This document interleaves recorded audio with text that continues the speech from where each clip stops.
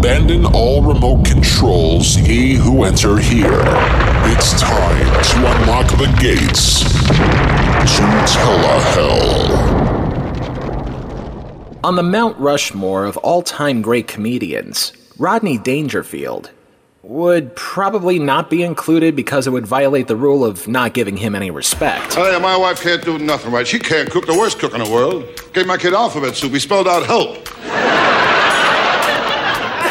What a lousy cook. I mean, how can toast have bones? But who are we kidding?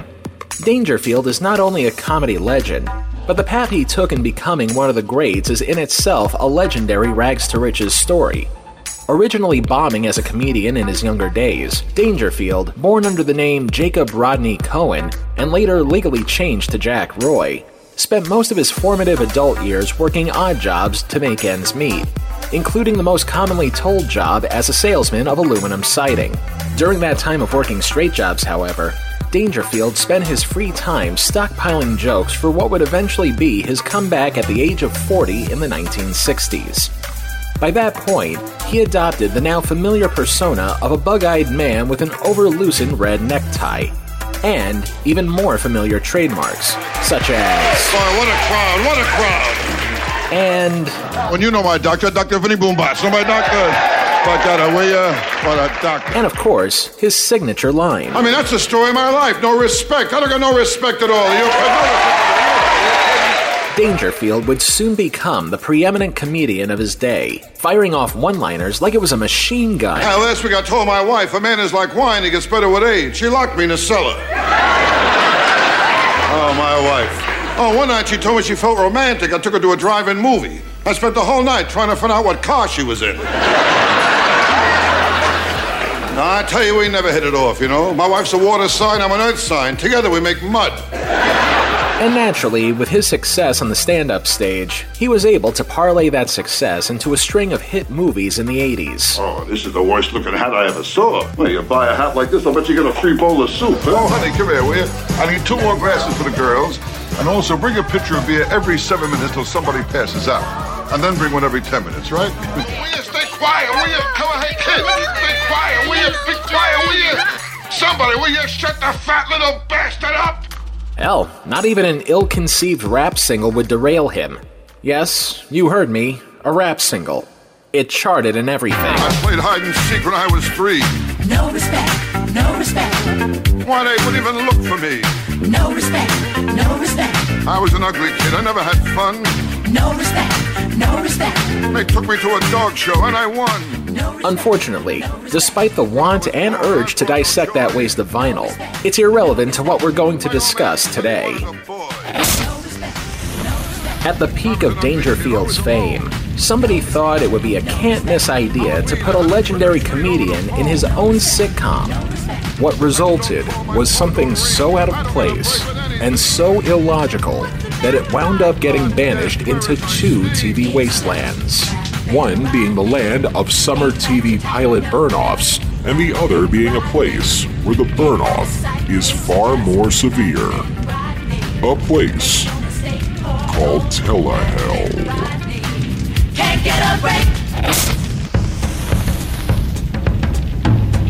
In order to understand how this bizarre one-episode anomaly even made it to air in the first place, we must first begin with a light tutorial on how the TV season works. Don't worry, I promise I'll be quick. The subcontinent of Pangaea, 100 million BC. Dinosaurs roamed the Earth, completely oblivious to the fact that millions of years from now, they would become fuel for many automobiles in the future. Okay, that may be a little too far back. Let's just start with a random 21st century year sometime in the middle of the fall at a nondescript TV network.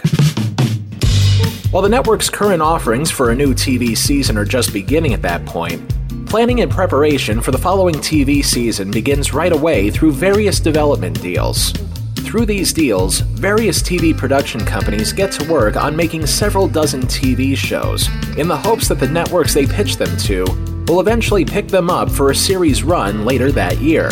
This process runs for about several months and is colloquially known as pilot season. It's during this pilot season that the potential candidates for next fall's schedule are weeded out through a lengthy process of writing, rewriting, filming, audience testing, and ultimately, executive approval, or a green light. And if that pilot gets greenlit by the TV network, it's then approved for its first season on the air. While many TV networks go through dozens of TV pilots in a development year, only a handful of them make the final cut of the network schedule, while the rest of the unsold pilots become either lost to time, leak out their pilots on a video sharing service, or, if you're really desperate, you actually air the failed pilot during a time of the year when nobody watches much TV in the first place and call it a special, simply because you need to patch a hole in the schedule, a practice that's still done to this day. Which brings us to the fall of 1989. The NBC network was enjoying its extended comeback thanks to years of scouring off that Silverman residue from the 70s and early 80s. Come home to the best television network for news, sports, and entertainment. Come on to the best, only on NBC. Thanks to a revitalized comedy and drama slate, the network felt invincible for the first time in a long time. So much so that big-name producers were knocking on the Peacock's door once again. Among them was another one of those all-time icons of the TV industry, Aaron Spelling. Spelling, who spent most of the 70s and 80s making magic for the ABC network, thanks to hits like Charlie's Angels, Dynasty, and of course, The Love Boat, was looking to do things beyond hour-long dramas and cheesy TV movies. Amazingly, his production company never once produced a successful comedy series, with emphasis on successful because it wasn't as though they never tried. Most notoriously, 1986's Life with Lucy. Regardless, Spelling's production company was eager to put on a comedy that was hopefully going to be the one that got the ball rolling for future sitcoms to come. The premise was simple. A young teenager was trying to navigate the pitfalls of high school and is in frequent need of advice. Who does he turn to for that advice? Not his parents, because sitcoms like that have been done to death. Not his friends, because NBC was still about 4 years away from a sitcom with that happening. Instead, he looks to the venerable stand-up comedian that he idolizes for advice. Odd plot point, but sometimes you need to do something different to sell a show. Now then, what hip, late 80s, early 90s comedian would come in to fill such an important role? Let's see. How about Jerry Seinfeld? What do you think? This is a little scam I have? I take this tiny shirt all over the city, conning dry cleaners out of money? Seinfeld, premiering Thursday after Cheers on NBC. Nah, his time would come about a week too late. How about Andrew Dice Clay? Well, Miss Muffet sat on a tuffet, eating a curds and whey. Long came a Spidey, sat down beside, he said, "Hey, what's in the bowl, bitch?" Oh! Oof, not for prime time. And if his appearance on SNL that year proved anything, I don't think for NBC ever. Let's try Sam Kinison. How come we didn't cross the 38th parallel and push those rice eaters back to the Great Wall of China and take the brick and nuke them back into the fucking Stone Age River? How come? Tell me why? Say it! Say it! No. He already got in trouble with NBC one too many times in the 80s. Let's see. Oh, I've got it! How about the guy who gave Kinison a small part in one of his movies? Because Truman was too much of a pussy wimp to let MacArthur go in there and blow out those commie bastards. Good answer. Like the way you think. Well, it may not be the correct reason, but somehow we get to Rodney Dangerfield, who, even though he was at the top of his game by that point in his career, was not only pushing 70 as he was being cast, but it also felt like an odd choice not only as a sitcom lead, but also as a role model to a young high schooler on a family sitcom. Of course, that's just the idea on paper. A lot could still happen in practice. The rest of the non-Rodney cast was a durable combination of industry pros and at least one soon-to-be star. First, we have the main character, the aptly named Rodney Barnes, played by Jared Rushton, who by that point was an in-demand child actor who appeared in classics like Big, Overboard, and Honey, I Shrunk the Kids. It was also thanks to that movie that one of his co-stars, Amy O'Neill, joined the cast as Rodney's sister. Mom and Dad were played by veteran character actor Jane Daly, and the narrator of the greatest talk show story of all time, the late Jay Thomas. And Mike and I jump out, and he says, "What are you guys doing?" I said, "You backed into my car, and you broke my headlight." He says, "I did not." I said, "Yes, you did." He says, "Well, what are you going to do?" I said, "I'm going to call the cops." He says, "Oh, really? Well, who do you think they're going to believe? You two hippie freaks or me?" And the Lone Ranger gets out of the back of my car. I swear to God, he goes like this, "They'll believe me, citizen." Rounding out the cast were the people at Rodney's school, including up-and-coming comedian Thea Vidal as his teacher in what I can only assume is a Tina Turner fright wig, and his friends, Sonia, played by a post-pubescent Punky Brewster, Soleil Moon Frye, and Nick, played by future up-and-coming star of the Garfield movies, among other things, Breckin Meyer. Of course, plot or no plot, it didn't really matter who else was in the cast. As long as Dangerfield was around, the network instantly greenlit a pilot for the potential 1990 fall season. And for reasons that will become obvious, you will see why this show wound up in the killing fields of the summer pilot burn-off graveyard. After the break. I'll tell you, with me, nothing comes easy. I've been waiting for Larry Lujak for hours. I figured if I got this morning show on WLS, well, then I get some respect. Pardon me. Oh, WLS, they're bigger than ever. I hear everyone listens to Larry Lujak. But see, they got some new faces around here. Well, he's got music, news, traffic. I had your brother for dinner, and I tell you, Larry Lujak, he appreciates comedy. Oh, he'll be glad to see me. Hey, Larry. Easy, fella. I tell you, I don't get no respect.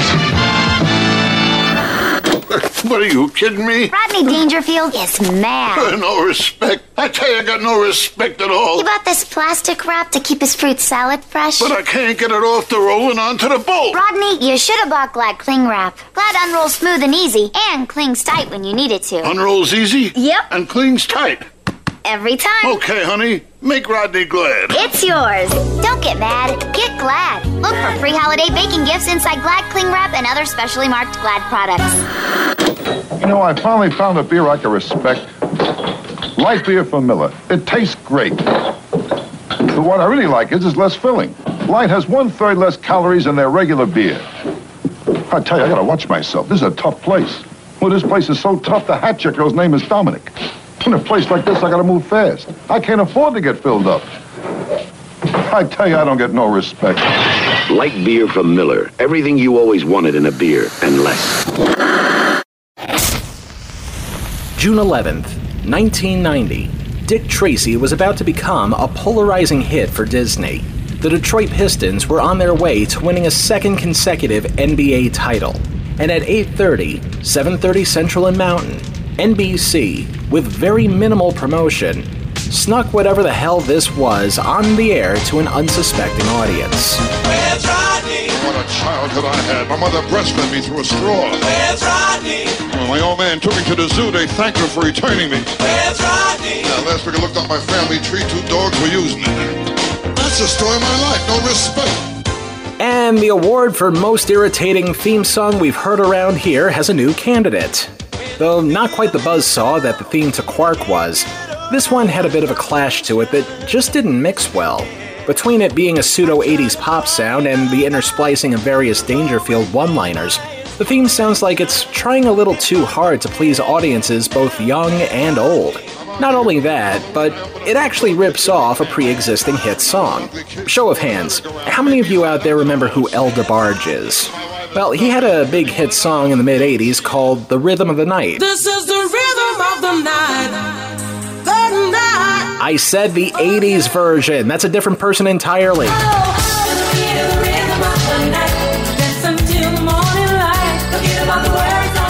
Okay, that's right, this guy.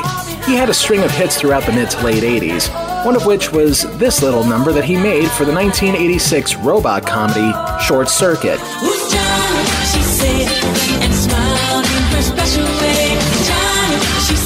Now, I'm not saying that both of these songs are identical by any means, but if you play both of them side by side... Where's Rodney? What a childhood I had. My mother breastfed me through a straw. Who's Johnny? She said, and smiled in her special way. Where's Rodney?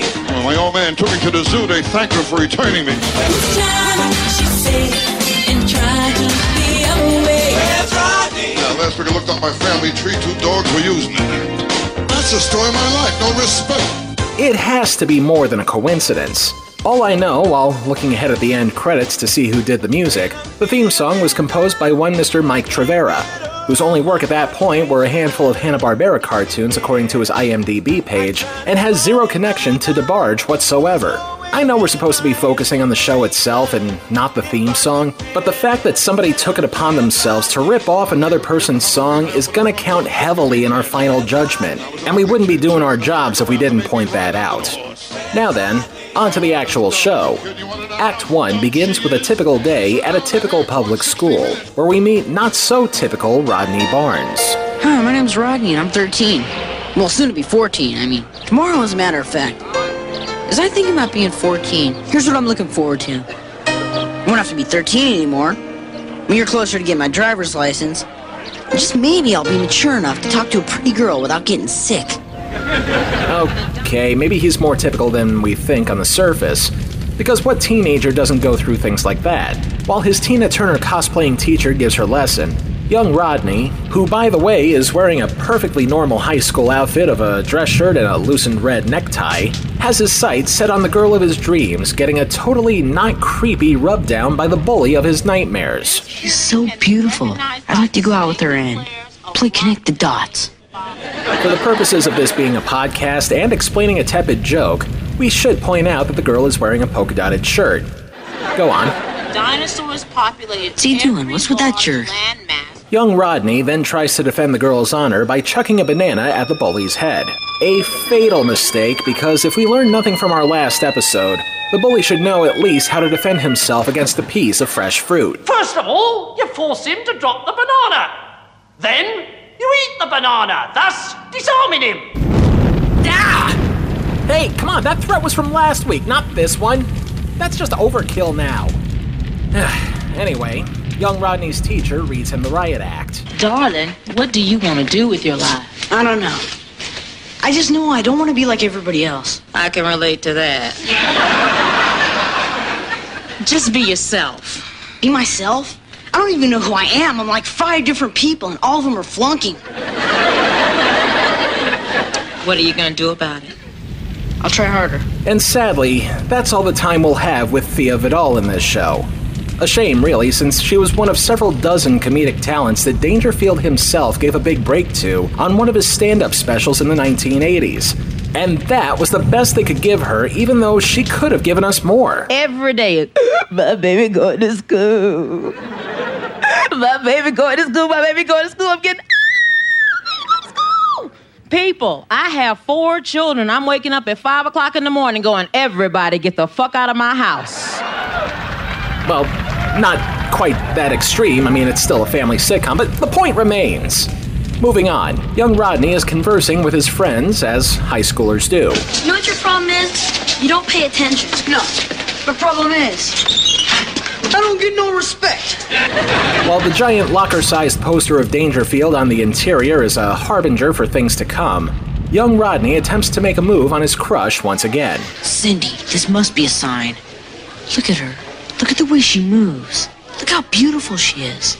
She even makes that look attractive. That, by the way, being digging out her ear while nobody's watching. But then again, nobody's perfect. So, I guess you're at cheerleading practice. Yeah. I better go change. Need any help? What is the matter with me? Facing awkwardness that, again, I'm certain most teenagers have experienced at one point in their lives, young Rodney wishes he had someone to talk to who isn't family or friends before making a clumsy move again. Now, what would Rodney say to her? I could really use his help. Just once, I'd like to talk to him. And it's here where we experience the TV equivalent of Whiplash. As we then cut to a seemingly different sitcom altogether, we see real Rodney haggling with a waiter over meals alongside his date of the moment. My girl wants a big steak, and I want a big steak. And what comes with that? A big check. Very funny, huh? And make sure they're tender. The last steak I had here, I couldn't get my knife through the gravy. And it's at this point in the proceedings where NBC may have realized it made an Arrested Development-sized huge mistake when it came to getting this pilot made. What do I mean? Listen to this. What's going on? I feel like I gotta get out of here. Hey, what about my steak? Honey, this is bigger than your steak. I feel weird. I gotta get out of here, I tell you. I gotta get out of here. That's right, folks. For absolutely no rhyme or reason whatsoever, Rodney Dangerfield, a comedian at the top of his game, is transported to a suburban high school because a random kid has the power to summon him at a moment's notice. I'm going to say this again really slowly. See if you can keep up. Rodney Dangerfield, top shelf comedian, magically teleported to a high school at the whim of a high school student, and all because he's seeking wisdom. I have questions. Many questions. None of which is, where's Rodney? Because clearly I'm looking at him talking to a high school kid who just, poof, out of thin air, managed to summon him to his presence. Instead, I want to ask... Why? As in, why is the kid able to do this for seemingly no reason? The show attempts to answer that in this throwaway line. Rodney Dangerfield? Is that really you? Hey, kid, who are you? My name's Rodney, too. What am I doing here? I don't know. I was just standing here hoping I could talk to you, and then here you are. Maybe it's a Rodney type of thing. Kid, don't major in science, huh? And that's it. That is it. That's all we're gonna get for an explanation as to why an average 14-year-old has this supernatural power to conjure up his comedy idol. I mean, clearly they can do better than that. Well, maybe it's one of those things where you can't leave till you grant my wish. Grant your wish? Hey, my name is Rodney, not Genie. Do I look like I live in a bottle? Nope. Wrong. Please try harder.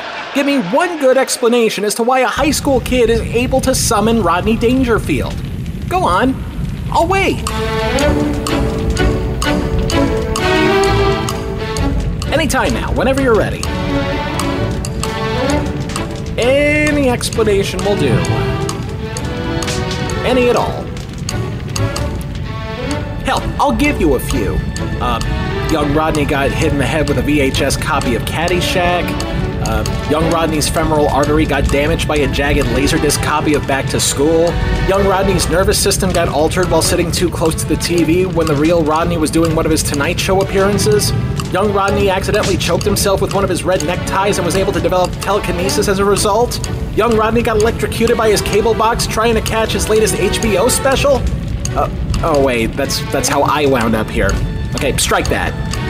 Any explanation at all, please. Well, as long as you're here, there's this girl, and I want to ask her out, but I can't get the words right. Nothing. You're just gonna go ahead and ask Dangerfield for advice without any further research and development as to how this otherwise miraculous marvel wound up happening? Kid, I know what you're going through.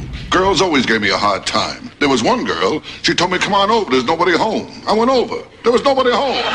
We're just blindly accepting the fact that this is a thing that happens for no reason? No reason. At all. I tell you, kid, the best thing with girls I find is to flatter them. Tell her you love her eyes, her lips, her hair, the way she parts her hair. In fact, tell her you love all her parts. Remember, women deserve to be appreciated, you know? Okay. Rules for writing a TV pilot 101. When you're writing the first episode of anything, it is imperative to get the details of what the show is about within those 22 minutes. It's those details that would get potential viewers hooked into watching the show for what may be a long run. But if you don't include those details, the audience will not only be confused from day one, but it's going to make the rest of the episodes, if any, seem increasingly confusing to the viewer. To leave out the reason why this kid can summon a comedian from out of nowhere is a sign that either the writers of the pilot gave up before they could start, or it was the late 1980s when this got made. So perhaps the people involved were so coked up in the development process that they simply forgot to jot that reason down. Regardless of a plot hole you could sail the Titanic through, even in the condition it's in now, young Rodney gets a second chance with his crush. I just wanted to tell you that I love your eyes. I love your nose. I love your skin. I love the way it covers your bone structure. I usually don't talk like this. I'm glad. Think you can dial it back just a little, kid? You're coming off desperate. What I'm trying to say is I think you're beautiful. Thank you. No, seriously, I mean it. If I looked like you, well, first of all, I'd have to drop out of gym. Tomorrow's my birthday, and I was wondering if you'd like to come to my party. Tomorrow? Well, I guess it would be okay. Great. And afterwards, maybe the two of us could go to the movies? On a date? Sure, why not?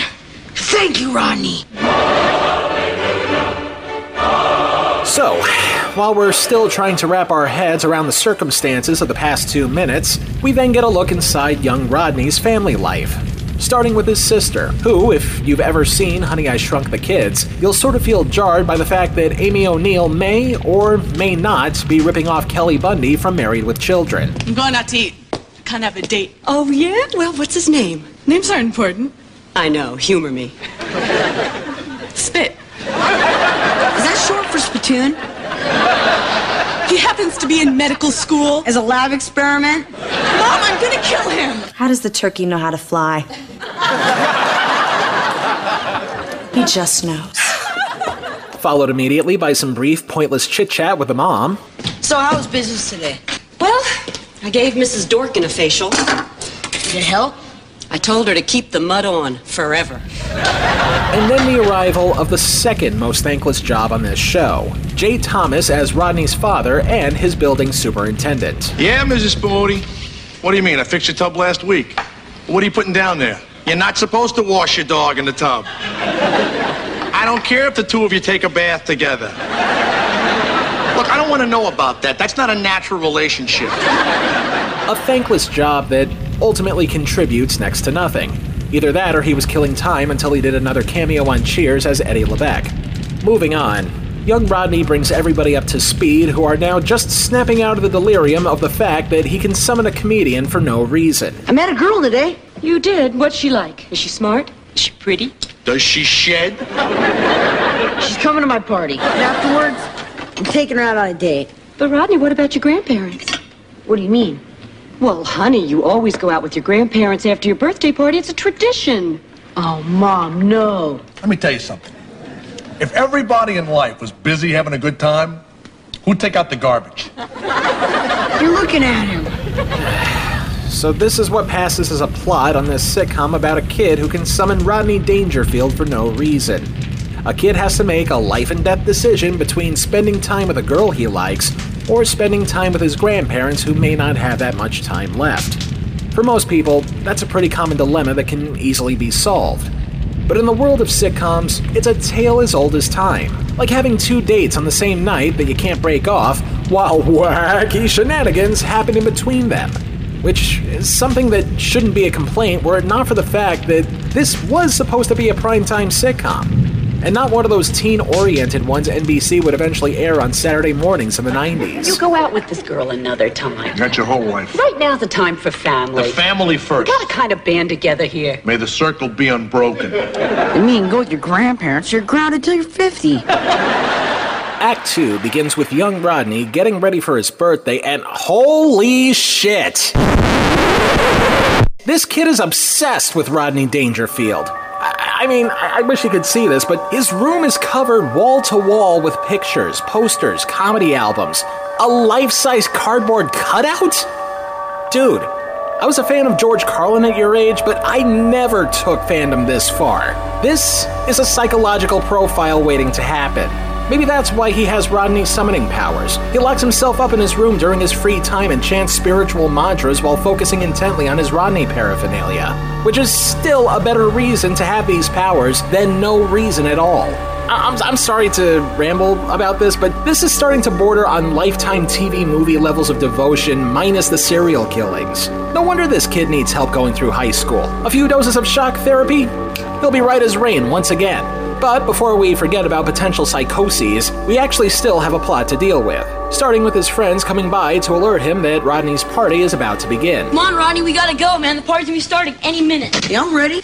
So, have you broken the news to Cindy yet? No, and I got the feeling, if I break this date, I'm never gonna get another shot with her. You gotta go out with your grandparents. Why? Because it's the right thing to do. Everybody expects me to do the right thing. I mean, what about me? When does my number come up? Knowing you, I'll go ahead and guess negative 46. Hey, man, you only live once. Get in a little trouble. Why should he? I don't think Cindy's so hot. Hey, what can I tell you? I like her. The only reason you like her is because everybody else thinks she's pretty. Do you think I am that shallow? Yes. No, your sister is a shallow person for dating a guy named Spit and ripping off Kelly Bundy at the same time. You, on the other hand, are just a kid trying to figure things out while having an unhealthy obsession with a comedian. There's a stark difference between the two. So, we head to the party populated by a bunch of extras getting paid to go, ooh.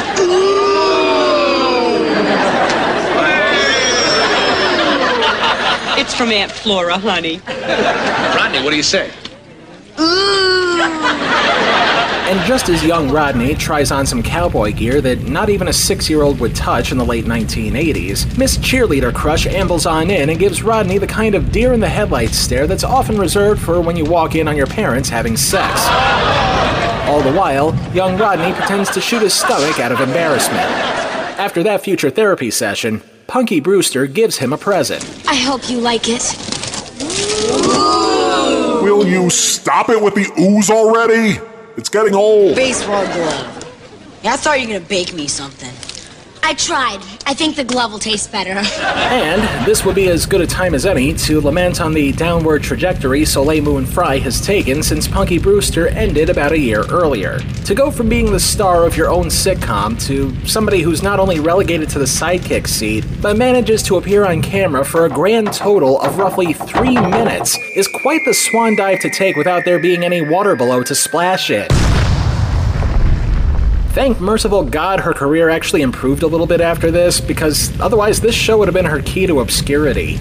Young Rodney then tries to segue himself over to his dream girl, only to get cock-blocked by his grandparents. Man, am I tired. You know, I can understand if right after the party you guys just want to go home and sack out. Rodney, are you kidding? We're not tired. We slept while we were driving. I'm not gonna bother questioning that line because I'm still trying to question the logistics of a kid being able to summon a comedian for no reason. How's this for a theory? The kid took a red necktie, had it emulsified into a magic goo, used it as a jam for his peanut butter and jelly sandwiches. No? Well, too damn bad because I'm running out of valid hypotheses.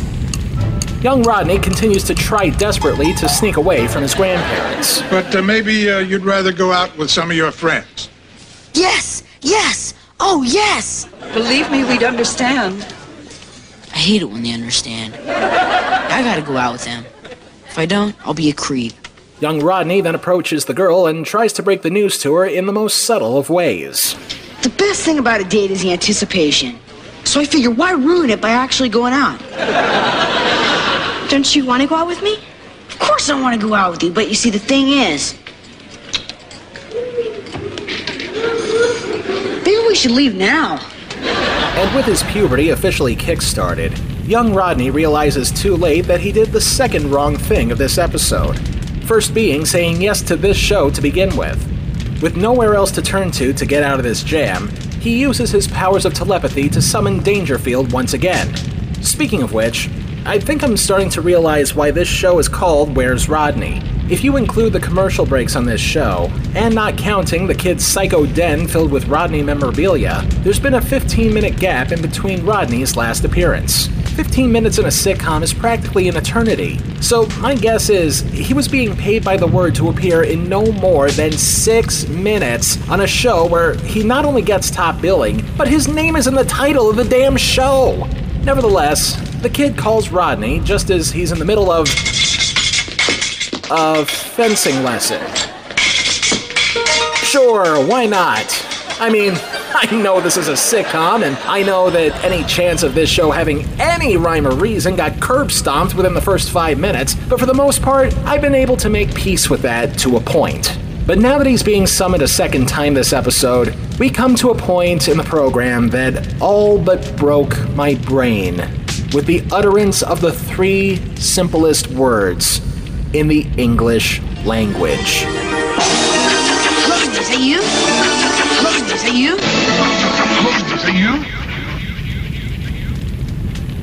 Is that you? Is that you? Is that you? Is that you? Is that you?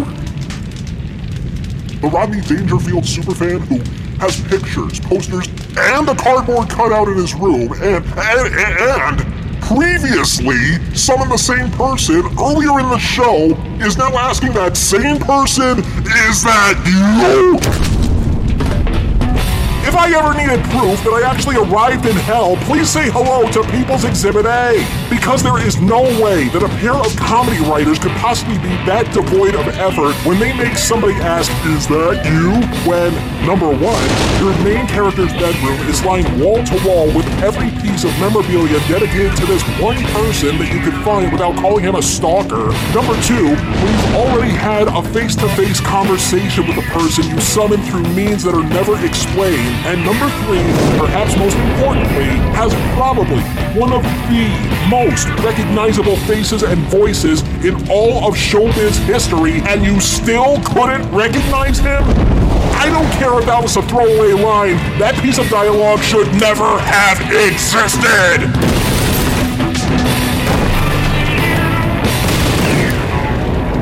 And now that we got that out of the way, let's proceed. What words of wisdom does the real Rodney have for us this time? Look, kid, they're grandparents. They're getting old. It's not easy. You gotta show them some respect. I know, I'm in the same boat. That's why I'm fencing. I want to stay young. Because I'm getting old. Are you kidding? My insurance company sent me a half a calendar. Oh, are you kidding? I got a kidney-shaped pool with a stone in it. I mean, you know when you're getting old, you get certain signs. I walked past a cemetery, 2 guys ran after me with shovels. So what should I do?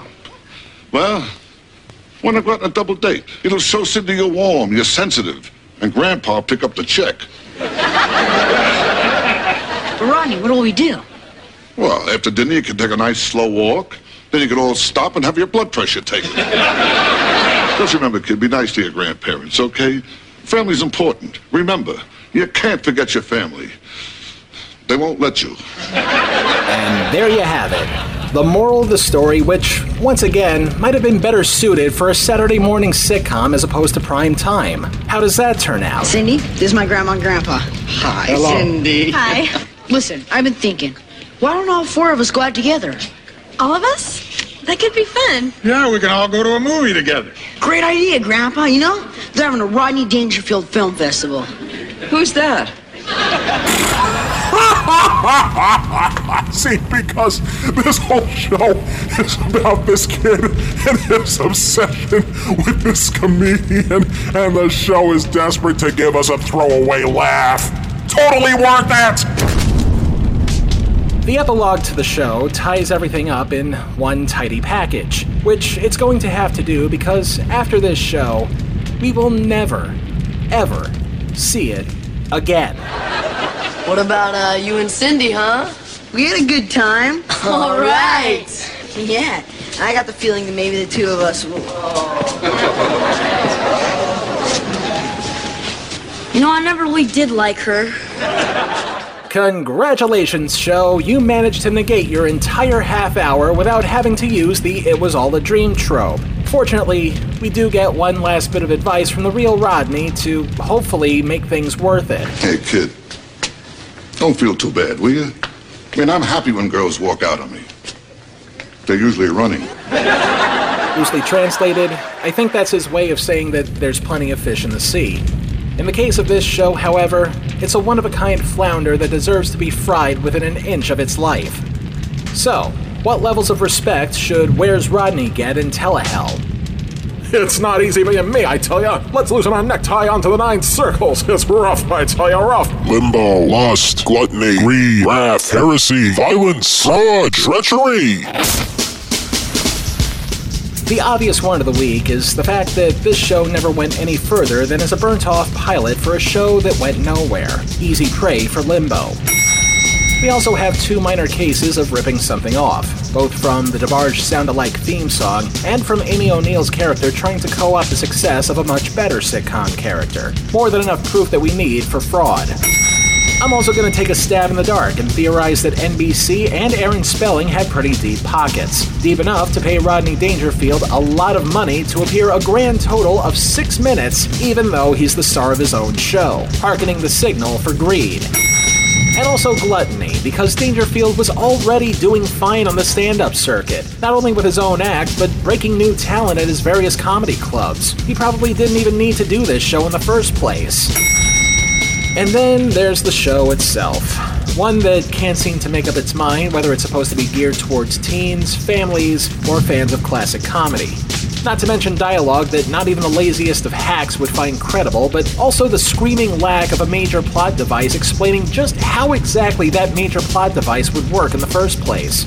All of which are the earmarks of being lazy and slothful. Unfortunately, there's nothing we can do about that because sloth isn't a part of Dante's 9 circles, but rather one of the 7 deadly sins. And around here, that's a big difference. However, I will say on a personal front, the fact that they had this icon of comedy severely limited in his own show, as well as the total wasting of talent of other experienced performers, plus the utterance of those 3 little words near the end. Is that you?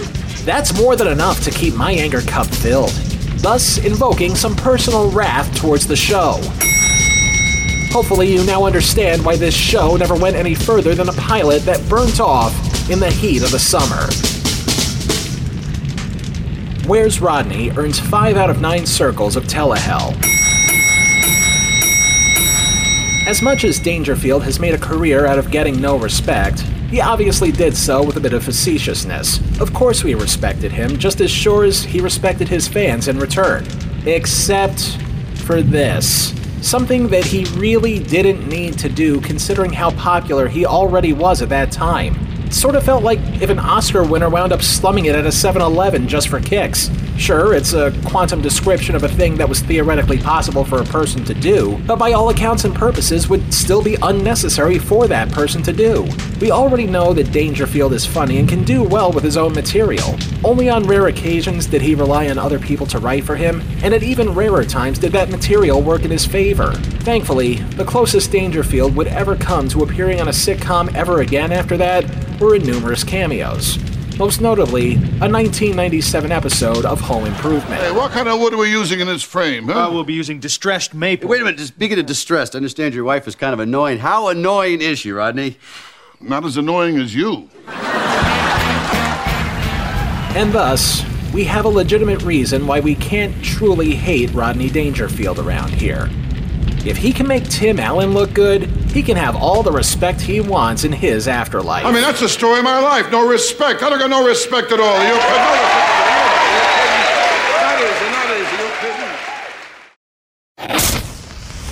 Next time on Telehell, a loving tribute to that one thing on sitcoms that conditions us to laugh, whether a piece of dialogue is funny or not. Hi, Mrs. Owens, Mr. Owens. Hiya, champ. How's it going? Well, I got AIDS, but other than that, I'm doing pretty good. Until then. If it's not in Telehell, it's not worth a damn. Telehell was written, produced, edited, and narrated by me, Justin Hart. All clips used in this program are protected under the Fair Use Doctrine of the U.S. Copyright Act of 1976, and all clips used come courtesy of their respective companies and owners. Some of the music used in this program comes courtesy of YouTube and their audio library service. Telehell is a production of Horton Road and is distributed by Libsyn. There's now more ways to listen to Telehell than ever before. Of course, the usual ways: Apple Podcasts, Stitcher, Spotify, and our website, telehell.libsyn.com, but also these new places, including Castbox.fm, Podtail.com, ListenNotes.com, MyTuner-radio.com, and Blueberry, which is spelled BULBRRY.com. We'll have many more coming soon. And as always, don't forget to like, comment, rate, subscribe, and share on our social feeds. Twitter and Facebook, both at Telehell Podcast.